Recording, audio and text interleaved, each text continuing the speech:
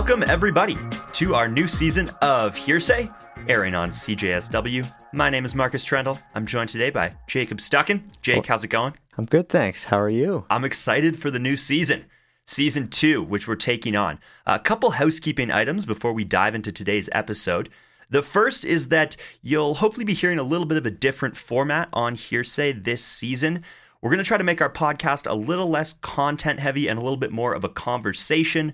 We do want to obviously keep the informational value to it, but we don't want to shy away from opinions. The goal, the kind of place that we're trying to take this podcast is to create a platform for students here at the University of Calgary and members of the Calgary legal community to have interesting discussions that hopefully provide information and knowledge to the public about our legal system and about how that interacts with Canadians' everyday lives.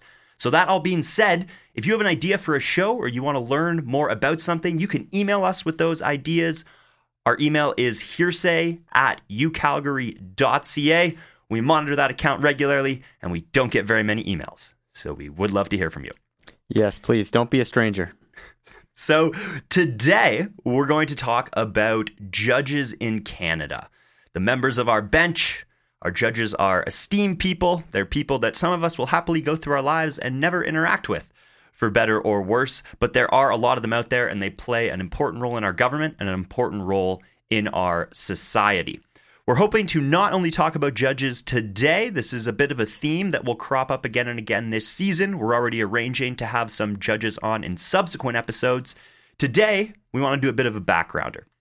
So to start, I just want to run through the levels of court for everybody so that we know who these people are that we're talking about and where they're sitting. There are 3 levels of court in the province of Alberta, and this is pretty common across provinces. So the first level of court you have is the Provincial Court of Alberta, and at that court there are provincial court judges. This is where we hear simple criminal code offenses, typical what we call summary offenses, things like theft under $5,000, drunk driving, or simple assault. Provincial courts also have a family court division where they deal with parenting orders and child support payments and civil claims that are less than $50,000. The next level of court up from that is the Court of Queen's Bench in Alberta. This is where they deal with more serious criminal matters, things like aggravated assault, murder. Divorce proceedings happen in the Court of Queen's Bench family courts, and larger civil claims occur in the civil divisions. And then above that, you have the Alberta Court of Appeal. And if you want to appeal a decision from one of the 2 lower courts, you go to the Alberta Court of Appeal. The final level above that is, of course, the Supreme Court of Canada, and they hear appeals from courts of appeal all across the country. Just for comparison, in Ontario, a very similar system, they have a provincial court, the Ontario Court of Justice, followed by their higher court, the Ontario Superior Court of Justice, which is similar to Alberta's Court of Queen's Bench. And then in Ontario, there's also a Court of Appeal. The first level of court in each province, those provincial level courts, so in Alberta, our provincial court, has provincially appointed judges. So it's the job of the provincial government to appoint judges to that court and to sit on that bench. The other 2 levels, the Court of Queen's Bench of Alberta and the Court of Appeal for Alberta, is a federal court. There are typically 2 federal courts in every province. We also have the tax courts, as well as a federal court and a federal court of appeal. So between all of this, in Canada, we have 1,216 federally appointed judges. So about 1,200 judges who are appointed by the federal government to be judges. And if you get to be a judge, it's a pretty good gig. You have to have been a lawyer for 10 years before you can apply. But once you get appointed to the bench, you are more or less there for life. You make about $300,000 a year, and the only caveat is that you can only be a judge. You can't have another side job. It's the only thing that you can do. So if I wanted to be a judge, Jacob, how might I do that? Well, Marcus, there's a bit of a process, and this process has undergone some changes in the past little while. But for these federal appointments, as you alluded to, that would be your provincial superior courts, the federal court, and the tax court. You first go through a nonpartisan advisory committee. And at this advisory committee, you get a recommendation. And this recommendation could have you be qualified or highly qualified. And once you have this recommendation, then the justice minister then does their own vetting. and passes their vetting on to the Prime Minister's office. And the Minister's recommendation after all of that consideration goes to the federal cabinet for a vote. And assuming that vote is in favor, you have your latest federal judicial appointment. And it's important to note that it hasn't always been this way. We've only had these nonpartisan committees since about 1988. And more recently, about 3 years ago, the Liberal government restored the highly qualified category. And the idea being that there's a bit more segregation between the levels of recommendation, but there's also a chance with every new government to introduce some tweaks to the appointment system that we can get into a little bit later on. Yeah, so I want to pick up on this qualification process. I'm either qualified or I'm highly qualified. And then presumably there's also an option if like I applied because I'm not qualified at all. Exactly. There's probably like a shred pile somewhere because it is, welcome to Canada. It is an open application process as long as you meet those requirements you said. And a bit of a quirk is that we don't actually know who's got the qualified recommendation or the highly qualified recommendation. So the recommendations from the nonpartisan committee are kept private. Indeed. They are kept private. And the other part of it, too, is that we certainly know the members of the advisory committees, but we don't know really much else in the way of the appointment process besides what becomes public one way or another. So it's not necessarily that somebody was in that shred pile, but rather maybe they didn't make the cabinet vote or they didn't pass vetting with the Justice Minister and the Prime Minister's office. It's a bit of a black box once we get past the original advisory committee process. However, as we'll talk about later on, every one of these judicial applicants fills out a questionnaire, and this questionnaire is actually made public, for the most part, made public if they are appointed to the bench. So that is one way, sort of retroactively, we can find out what the application looked like for these new judicial appointments. Cool. And I want to bounce over now and talk a little bit about the nonpartisan advisory committees.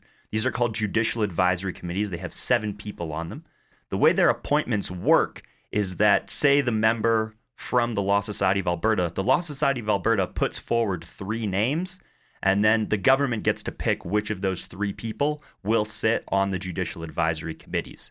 So as much as it is a nonpartisan committee, there's still an opportunity to sort of stack the committees with people who may be sympathetic to the wishes of the government. And as Jacob, you started talking about there, everybody is ultimately vetted through the Prime Minister's office and through cabinet, giving a quite heavy partisan slant to this whole process. Mm-hmm. Moving into the overall process and the political sensibility, the political nature of these applications, it's probably not too much of a surprise that the Liberal government has been focusing more on people from a minority background, LGBTQ justices, judicial appointments rather, as well as women. And as part of this new questionnaire that they've been asking folks about, we have a judicial appointment to the Tax Court of Canada who spoke about her life experience as the first Canadian-born child of Chinese immigrants. We have another judicial appointment to the BC Supreme Court talking about being a working mother, as well as an overall overall report from the government that talks about the background of applicants and appointees. So, for example, the government appointed 3 Indigenous individuals, 7 visible minorities, 11 ethnic minorities, 2 disabled people, and 6 people who define themselves as LGBTQ. And like I mentioned earlier, you can go and actually read their questionnaires that give you a bit more of an insight into how they might be appointed. And I think it's very important to note that it's always going to be, to some degree, a political process, but there's always a way to tailor your application because you know who the government of the time is, and it is an executive branch appointment. That's interesting. And it is certainly, unquestionably a positive thing that we're getting a more diverse bench. It's certainly always been a diverse group of people appearing in courtrooms. So it's great to see that we have a government, I guess, that's taking it in a direction of trying to build the diversity of the bench out.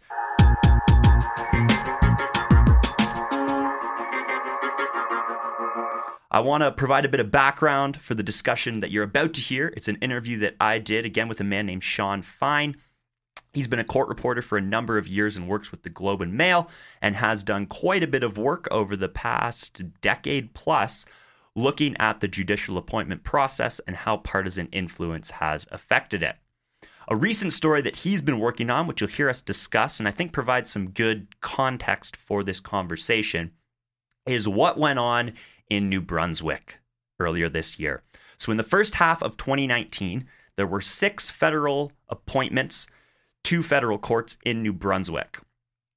5 of those appointees had pretty direct connections to federal cabinet minister Dominic LeBlanc, who is a duly elected member of parliament for the riding of Beausejour in his own right. These 5 appointments included Mr. LeBlanc's neighbor, his wife's brother's wife, and 3 individuals who had previously donated to Mr. LeBlanc's campaign. I think on the surface, this sounds a bit worse than it maybe is in practice.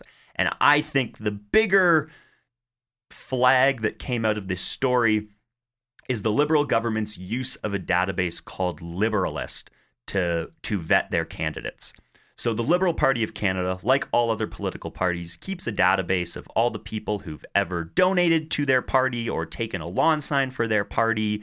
That database is called Liberalist, and the government has been running the names of all potential federal judges through this database to see what their history of contributions and support of the Liberal Party is. Now, that's not to say that it's necessarily informed their decisions.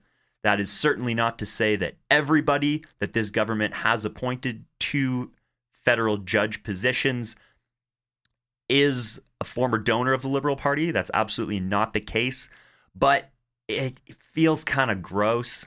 I think a lot of people would just kind of naturally react to that in a negative way and think that regardless of what the outcome is, we're getting a more diverse slate of judges. That's a great thing. This isn't to say that people who have recently been appointed to the bench aren't qualified, but the fact that the government is looking at their partisan history and affiliation, I don't know. I don't like it. I think that it's difficult to deal with. It's more difficult to deal with because we just don't know. These could be positive appointments. These could be less than ideal appointments, but we just don't really know. Besides, oh yeah, he or she donated to the Liberal Party and took a nice wooden lawn sign. You know, it's a little bit tough to dig deeper when we just don't know how much weight that aspect was given in the vetting process, and we don't know how other governments have done it in the past with vetting in terms of internal party databases, and how governments will do it in the future. You know, certainly we have an election coming up. I don't see this being a real turning point, but I don't think so. But nonetheless, I think that irrespective of your level of government, it's important to understand that their reach extends across every single province. Awesome. So with that thought on the importance of transparency in this process, we're going to throw to an interview with Sean Fine, who has spent a good deal of his life working for that kind of transparency and investigating these important issues. Here's my interview with Sean. So, and how long is it, Sean, that you've been kind of covering Canadian courts and judicial appointments? Well, I did what we call the legal beat at the Globe in the early 90s. And then I left the beat. I was on the editorial board for a while, and in that role, I covered. I wrote about the courts, the Supreme Court, and legal stuff. And then I came back to the beat 5 or 6 years ago, and I've done a fair bit on judicial appointments in that period. And so as, I guess, kind of your time on that beat, what have you seen kind of evolution in the court system, or alternatively in the way judges are appointed? Have you felt that you've watched that develop? Yeah, it swings back and forth. Different governments have different ways of doing things. When I started, there were no nomination hearings for Supreme Court judges in Parliament. And in fact, the first such hearing was created by Irwin Cotler, a Liberal Justice Minister, but he did not have the nominee come before Parliament. He sat there himself and explained why he chose as he did. In that case, it was Rosie Abella, and he sat there himself and explained it, which I wrote at the time for the editorial board was a bit like sending your mother to your job interview. So then it was Stephen Harper who created the first nomination hearing with the actual judge sitting there. It was Marshall Rothstein, and later he canceled his own hearings for reasons I can explain later. But in any event, the system has sort of ebbed and flowed over the years. Lots of changes, moving, I guess, in the general direction of transparency, but a lot of the system goes on behind closed doors. And yeah, when you talk about kind of that ebb and flow, is there anything that you, I guess, kind of think of as an ebb, or times where you were like, well, that's a bit of a regressive step backward? I don't really want to give my opinion on what's regressive or not, since I'm a news reporter, but one of the things that happened was Stephen Harper, as I said, created the nomination hearings, but then there was this very big controversy over his appointment of Justice Marc Nadon. Okay, this was a very illuminating episode in appointments. Stephen Harper was not happy with the Supreme Court as it was. A lot of big decisions were going against him. For instance, in 2011, there was they call it PHS. Most people know it as Insight. That was the supervised injection site in Vancouver that was dealing with a lot of addicts, allowing them to shoot up their drugs legally. It wasn't giving them drugs, but there were nurses there to save their lives if they had an overdose. So his government didn't like that. There's always a long story when you get into law. There are always very human stories behind this, but I'll try to cut to the chase. So his government did not like the operation of Insight. They wanted to be tough, seen as tough on drugs, tough on crime. They tried to shut down Insight. And the Supreme Court said by a count of 9-0, you cannot shut this down because you would, in effect, be killing people, and governments cannot kill people. That's against the Charter. He was very disappointed in that ruling. He had appointed most of the judges at that point who were on the Supreme Court. So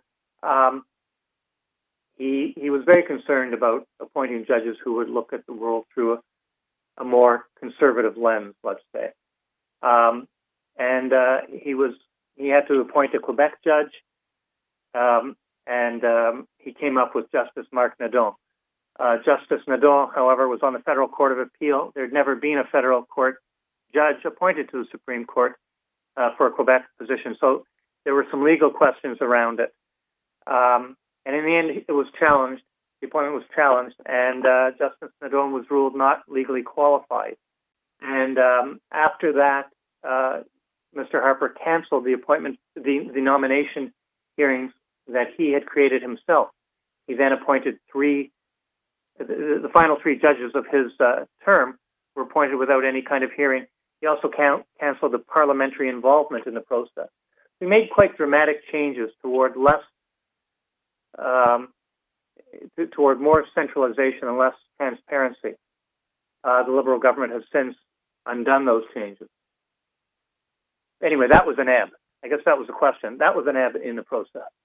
Absolutely, that makes sense. And almost a funny ebb in that it was working back against the flow that Prime Minister Harper himself had put in place at the time.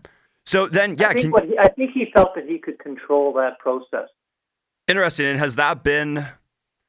I mean, I guess we've kind of set up a system here where the executive branch of Canada in some way feels that it has some degree of a right, perhaps, to be the ones guiding the process on judicial appointments and ultimately having some degree of control over what the outcome of that process is. Yes, that's part of our system, and they do have that right. The question has become, though, how much transparency should there be? And then what is the role of, and then how is it done? And is it being done to give us the best possible judiciary and the most diverse possible? Yes, the executive has the right, but what are the parameters in terms of how they exercise that right and that authority? Good. And I think your mention of diversity there might provide a bit of a good link over to the current system, the system that's been set up under Justin Trudeau's government. Can you talk a bit about some of the work that you've done on that recently? I know we found out that a liberal list, which is basically a partisan database, was being used to help vet some of the judicial appointments. Is this the type of thing that maybe has always gone on and we're just seeing it go on now because the process has become more transparent? Or is this kind of new, unbroken partisan ground that we're seeing in the judicial appointment process? No, there's always been partisanship of varying kinds in the process. Now, Brian Mulroney changed the system. It was extremely closed back in the 80s. It was very much an old boys network. He changed the system to create an independent committee that would screen judges. So that was an improvement in the process back in the late 80s. But there was still a lot of partisanship in terms of who got on the court, so that the bench was seen to some extent, particularly on the lower federally appointed levels, lower superior courts, say the trial court level, as the governing party would look at who has done us favors, who has contributed to the party, who has worked for the party in some capacity. And so there have been academic studies on this, and they have found that a certain percentage, again, ebbing and flowing, of the appointees have had party affiliations, sometimes higher, sometimes lower, but as high as 50% often. My work on the Harper Conservatives tended to show that they weren't partisan in that sense. They were very explicit about wanting to change the judiciary's attitudes, wanting to have a more conservative approach to the charter and to lawmaking generally. And also, Stephen Harper said in Parliament that he wanted to pick judges who would be tough on crime. So we had never heard that before. But that's not partisan in the party sense, I suppose. I mean, it's all a matter of definition. As the governing party, they had a perfect right to say, we want to select a certain kind of judge. And of course, you don't always get what you're after. It doesn't work that way with judges. They're independent. And there are many, many, many cases of judges who surprised the people who appointed them. In any event, I did not find that he set out to just appoint people who had done work for the party, but he wanted to make sure that he wasn't appointing left-wing judges. And if he could find right-of-center judges, all the better. This was his cabinet working through the political ministers in each province, the regional ministers who appointments would go through. So again, it's a different kind of party politics. What are kind of the impacts that you think partisan influence might have on our system? Why is this something that you think it's important for Canadians to care about? Well, one is if the public were to decide that judges were representing one party or another, the public would lose a lot of confidence in our system. And so it's important to get at what is going on. And there's no sense having blind faith in a system. We need to know how the system works. We also want a quality bench. I was very interested in it from a charter perspective. We had the charter come in 1982. It went in a certain direction, and we entered into a period of a rights culture where rights that,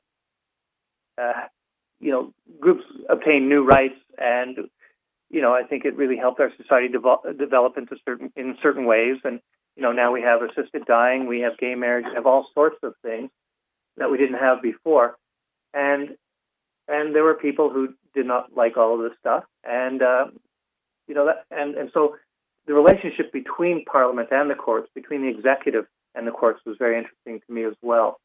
And so in the Harper era, as I said, he tried to change the way the judiciary worked because his government, which was democratically elected, wasn't entirely happy with the direction of society. And I very much enjoyed watching how those different branches of government work together or not. I think that's vital information for the public to have. Thank you very much for your time today. Appreciate you coming on the show. Okay, great. Thank you very much for having me.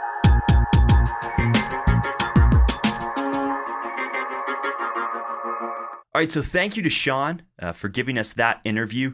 Just to break it down a little bit and talk about some of the issues that have come up here.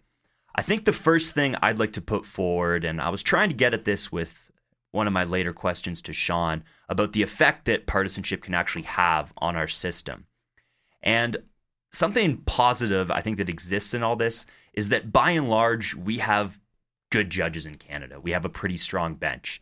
As someone myself who's had the opportunity to be in a courtroom quite a bit, the judges certainly in Calgary are by and large people with a lot of compassion who approach their job seriously and with a lot of care and who work hard and collaboratively to make our system better and address a lot of the issues in it. So partisanship in the appointment process aside, the result so far has been pretty good. It has at least been functional. Certainly there are issues. I think the overrepresentation of Indigenous populations in our criminal justice system is certainly one of them. But I would note to that a number of the judges here in Calgary have been working very hard to set up an Indigenous court at the provincial court level in Calgary just recently. Over the past month, this has started. So it's an example of how we have people on the bench who do care and who are applying themselves to do this important work. That all being said, could we get to an even better place with a less partisan system of appointments? And what might that system look like? I think these are still important conversations to have and still things that we should be talking about because there's clearly a history of partisanship infused in our judicial appointment system. Mm-hmm. And I think it's important to understand that to some extent there's only so much we can know about the appointment system. And there's only so much we can understand about somebody's judicial philosophy. For example, if you read up about Justice Kazar's hearing there for the Supreme Court, you'll understand that there's a lot of times where he just said, I don't think I can answer that question, or that's not for me to say. And I think that sometimes our pursuit of information leads us into some directions where we don't end up getting the information we thought we were going to get. And so there might need to be other ways besides simply making the process more public that allow for a better judicial appointment process. And once it becomes public, does it become less partisan? I think, public accountability is something that we've seen work before, and that might be an answer to some of these questions or even a natural check on the process is that when there is misconduct by judges, there is a system for removing them from the bench. And if there's enough public outcry, we have examples in recent history where that has happened. And maybe that's to some extent almost a bigger check on the issue of partisanship than any form of transparency is going to be. Mm-hmm.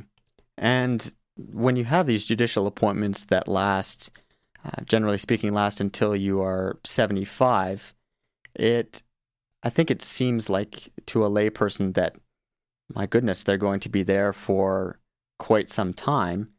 But I think there can be more work done to encourage a positive view of these judicial appointments and a more understanding view of just what judges do and how they use their position for good.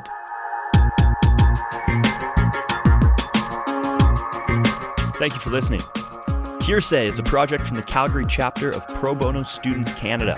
This episode was created by Jacob Stucken and me, Marcus Trendle, at CJSW Studios at the University of Calgary on Treaty 7 land. You can listen to this show on Spotify, Apple Music, or Google Play, and then you can email us about it, hearsay@ucalgary.ca. You can also apply to be a member of a nonpartisan Judicial Advisory Committee. Find the Judicial Advisory Committee General Public Representative application form online and apply to be a member of the group that helps decide who the judges will be in your region.